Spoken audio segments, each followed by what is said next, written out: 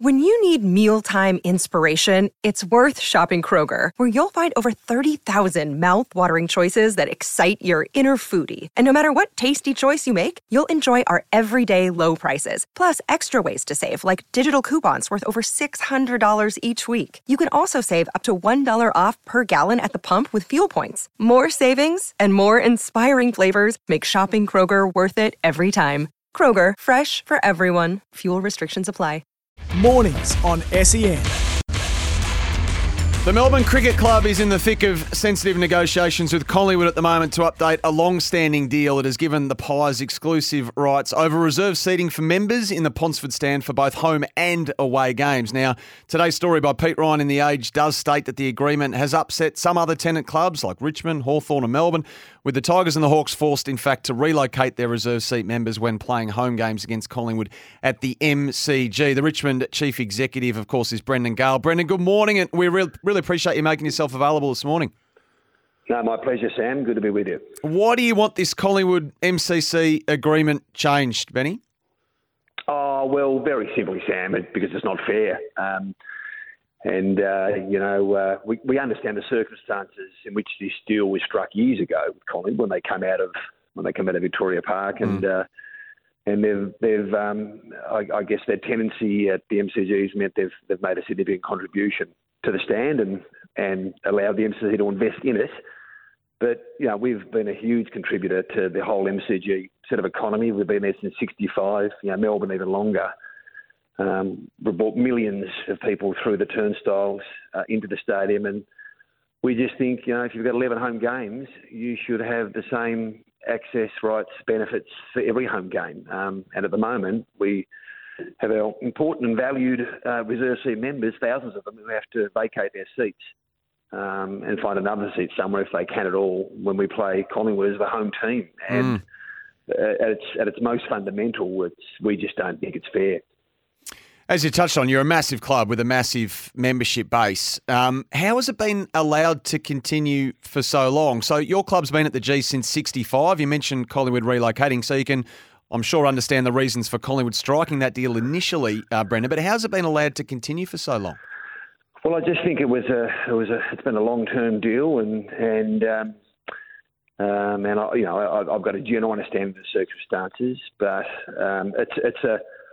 it's a deal that we've had a problem with for the last 10 years, and I've been very open and transparent with Collingwood, and I've been open with the administrations there as far back as 2013-14, and just saying this still doesn't work for us. But really, it's with the MCC. I mean, they're the stadium owner and manager, and they entered agreements with the various clubs. So we've submitted the MCC that we'd like to see some change. We think circumstances have changed considerably since then, and we've been getting a fairly good hearing, which is encouraging. Yeah, so obviously Stuart Fox runs the ship down at the MCC. Is it too late for this year, obviously? So it'll be something you'd look to put into place for 2024?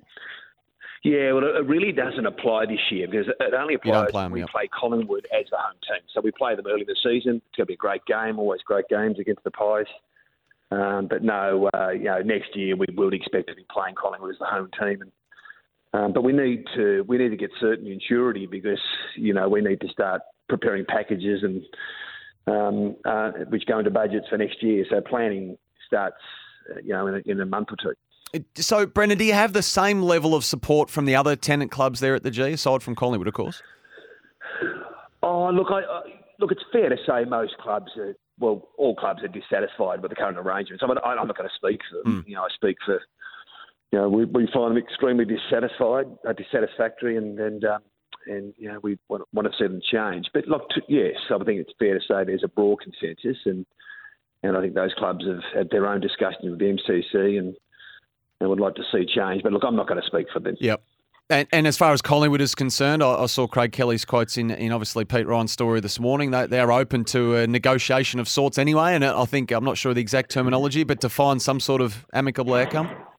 Yeah, look, as I said, I've been, 10 years ago, we walked in the front door and been very open and transparent with Collingwood and said, look, these arrangements don't work for us. And I know they wouldn't be too enthusiastic about changing the back then, but we've been very consistent, very open. But ultimately, it's we've got to sit down and make those submissions to the MCC. They're the ones who, as I said, manage the stadium and I had a good chat with Craig yesterday. He's just come in, he's getting his head around it all, and ultimately it's up to the MCC and as they're the stadium owner. I know you're tight for time and you've stepped out of a meeting, so I really appreciate it. But I also know, Brennan, you keep a close eye on the track down there. You're a track watcher from way back. Now, who's flying? Just give us one, Benny.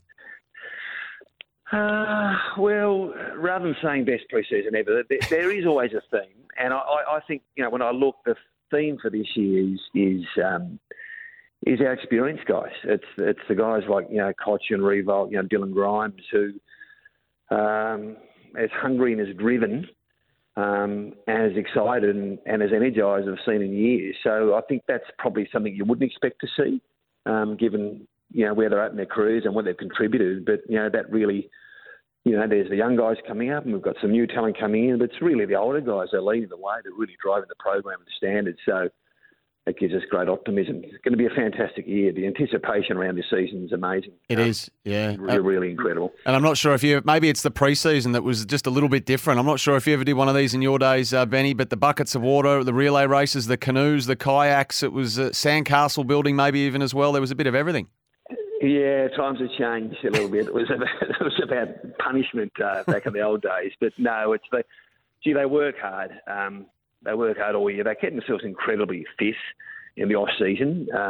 So when they come back, it's just a little bit of spit and polish and they're back into it. So, no, our guys have had a really solid pre-season and they'll be well prepared. And as I said, I can't remember a season where we go in with so much excitement and anticipation. That's all clubs. All clubs. Every club has a story. And, it's wonderful. Round one, Carlton's going to be fantastic. But it'll be sold out, so make sure you get on board and get in early. It'll be huge on March 16. And you've got, of course, North Melbourne, so we get to see your boys in action tomorrow at Arden Street at the traditional start time of 10 o'clock, 10 a.m, so that'll be good too. Yeah, it'll be great. Arden Street's a great facility, actually. They've done a wonderful job there, the Roos, and looking forward to have a looking around. And, they'll be better. They'll be better, and they've got some great young talent and really excited to see how they roll as well. So it'll be a good hit out. Great to talk to you, Brendan. Again, as I said off the top, really appreciate you finding just a little bit of time for us this morning. It's much appreciated, a busy time for CEOs right across the comp. My pleasure, Sam. All the best, mate.